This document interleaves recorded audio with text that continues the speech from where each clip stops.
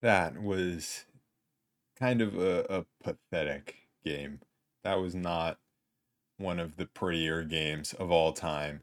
And the Kings are now 2-3 as they lose to the Rockets 107-89 without De'Aaron Fox for the second straight game. But that was not the same team that played the Warriors, even without De'Aaron Fox in that one, not too long ago. That was a team with a lot less fight than what we saw against the Warriors. And look, there are a lot of reasons we lost this game, but the simple main reason is two stats. It's Keegan Murray 1 for 8 from 3, and it's Kevin Herter 0 for 3 from 3. And those two stats have become not a worry, but it's a trend at this point. Those two guys cannot shoot the ball to start the season. And at the end of the day, if your shooters are getting wide open shots and they're just not making them, it's going to be extremely hard to win. And that really was the case in this game. And I love all the trust that Mike Brown is putting into Keegan Murray as a shooter, as he should, I think. But I do think at times the trigger is a little too quick. And I think the biggest disappointment for me in these two games so far without Fox is Keegan not being a three level scorer. It may sound backwards, but honestly, I would like a little less ball movement without Fox. And, it does sound backwards, but what I mean by that really is if you're just going through dribble handoffs and passing the ball around the perimeter, maybe going around a screen and trying to get downhill, but not really getting downhill, then that's not going to be an efficient offense. The reason the Kings offense works is because they do have these shooters coming around screens with the great ball movement and also the threat of Fox being able to get downhill. And when there's just no threat of anyone getting downhill, then that makes it much tougher to score. And like I said, I love the trust that Mike Brown has in Keegan as a shooter, but I would love for them to put the ball in his hands more and for him to come off screens. And it's on him as well. I'm not just saying this is the coaching staff or anything. It's on him to get the ball, come around screens, and try to get downhill. And the amount of times where I feel like he could just come around a screen, take one dribble, rise up, and create so much separation into an easy mid range jump shot, and he just doesn't have that decisiveness. Like, it happens so much where either he kind of just dribbles aimlessly and then passes, or he just doesn't create separation on his shot because he's not going up with it right away. And he's giving the defender time to reestablish defensive position against him. And so for me, the stat that I don't like, it's not necessarily the 1 for 8 from 3, but it's the fact that 8 of his 12 field goal attempts were threes when he wasn't knocking down his three-pointers. I don't blame Kevin Herter as much for not scoring in this one inside the arc, although he does take more shot attempts inside the arc than Keegan, but he was being guarded by Dylan Brooks for a lot of the game, and Dylan Brooks is a very good defender, and he was making things very difficult for Herter. But the starting unit just did not come to play. And that goes for every single person in the starting unit. The bench was much better than the starters in this game. Not for the entire game, but for most of it. And, I don't think Sabonis had a good game by any means, but it's also tough for him when he's getting doubled on every post up and guys can't make their shots because he was generating open looks, but they were just not falling. And I also think the Kings' transition offense was pretty bad. They had opportunities and they would just turn the ball over every time. Sabonis had 5 turnovers, and I feel like a bunch of those were in transition. and the turnovers for him were a big problem. And it's just wild that the offense in these last two games has been the problem and not the defense, because the defense in that third quarter allowed 0 points over a 7 minute span.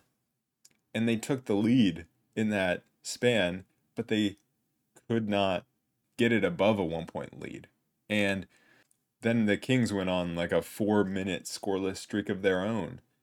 And it was wild that they weren't able to string together stops and then score on the back of them. Because usually, when you get stops, it leads to offense. When you're scoring on offense, it leads to better defense because the other team can't get out in transition. And in this game, it was really the opposite. It's when the Kings weren't scoring, the Rockets weren't really scoring. When the Kings were scoring, the Rockets were scoring.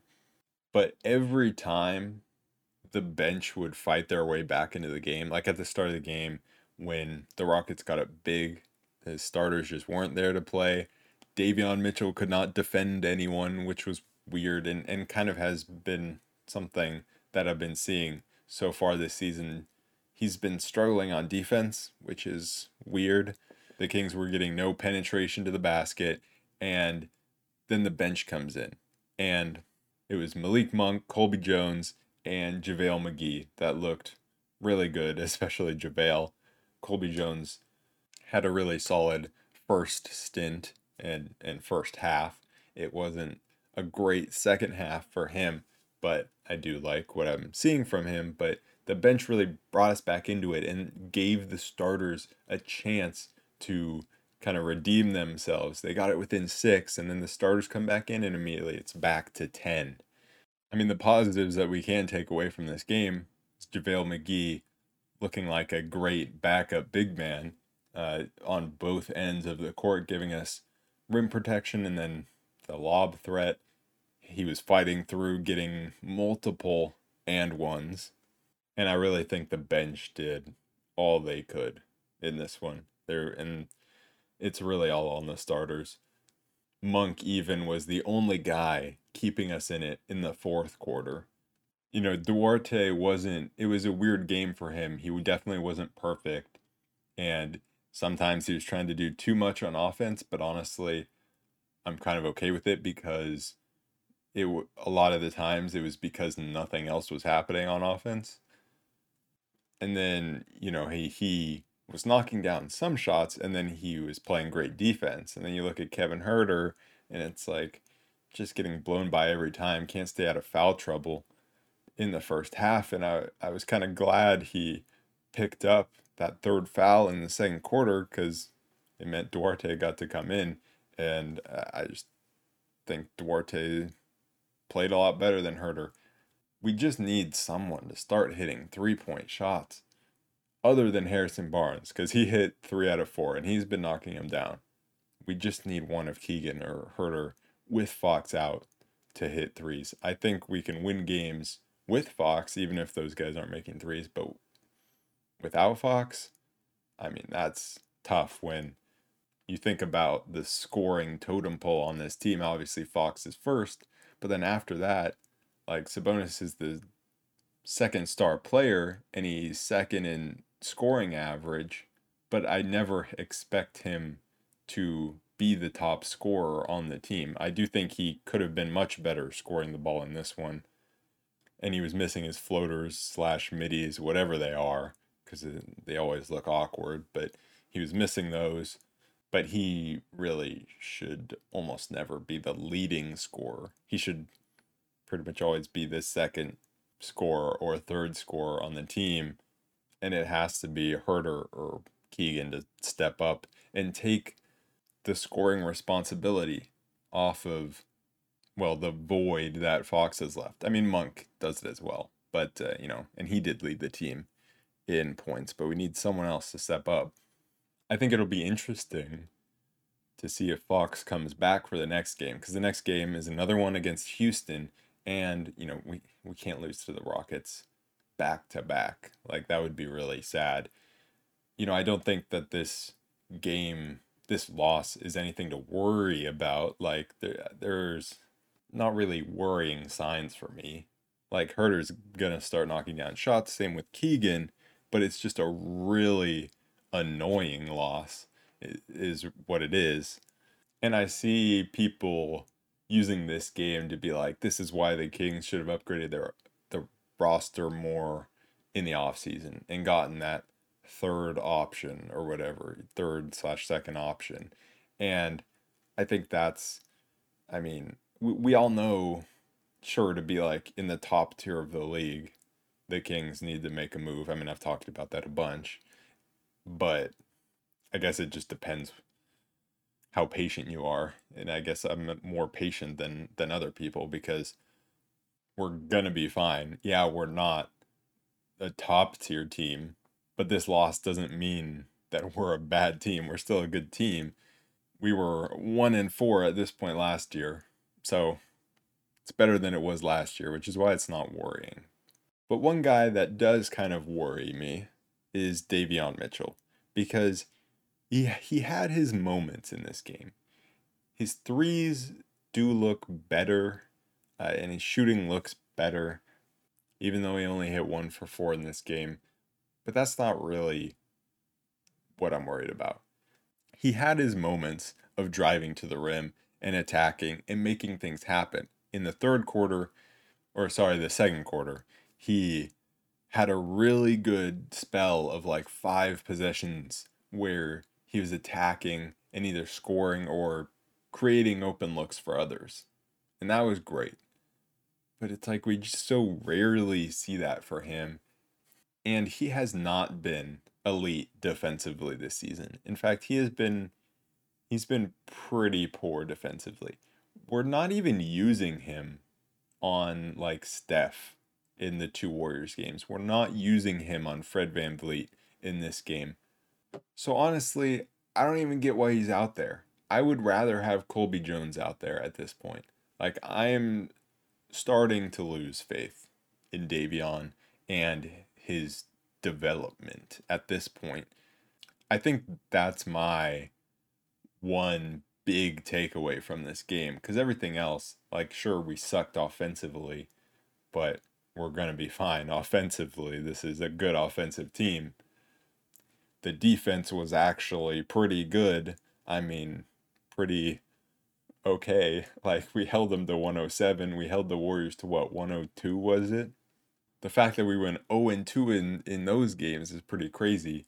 If you told me we were going to hold teams to under 110 twice in a row, I would not think we would lose both games. But my one actual takeaway is that I'm losing faith in Davion. I mean, I already thought he was expendable, I guess, but now I didn't think I didn't think his spot in the rotation would be up in the air, but I do think that it is up in the air at this point. Colby was by no means perfect. He, turned the ball over at times, but honestly, he was out there playing better defense than Davion, and I think he's looked really solid in the minutes that he's been given. And so he could be coming for Davion's backup point guard spot. I also am missing Trey Lyles. Like, that's something that I haven't really talked about yet in the beginning of this season. But we need Trey Lyles back. I miss him coming up in transition and just popping a three. I think it was against the Rockets last season where he just went off, hitting three after three. But not only that, he's a guy that can attack and get to the rim and make things happen. So I feel like that's not necessarily something that would have changed the outcome of this game. But I do think that it's just something I haven't talked about. And I feel like I haven't really heard others talk about is Trey Lyles being out. It definitely hurts.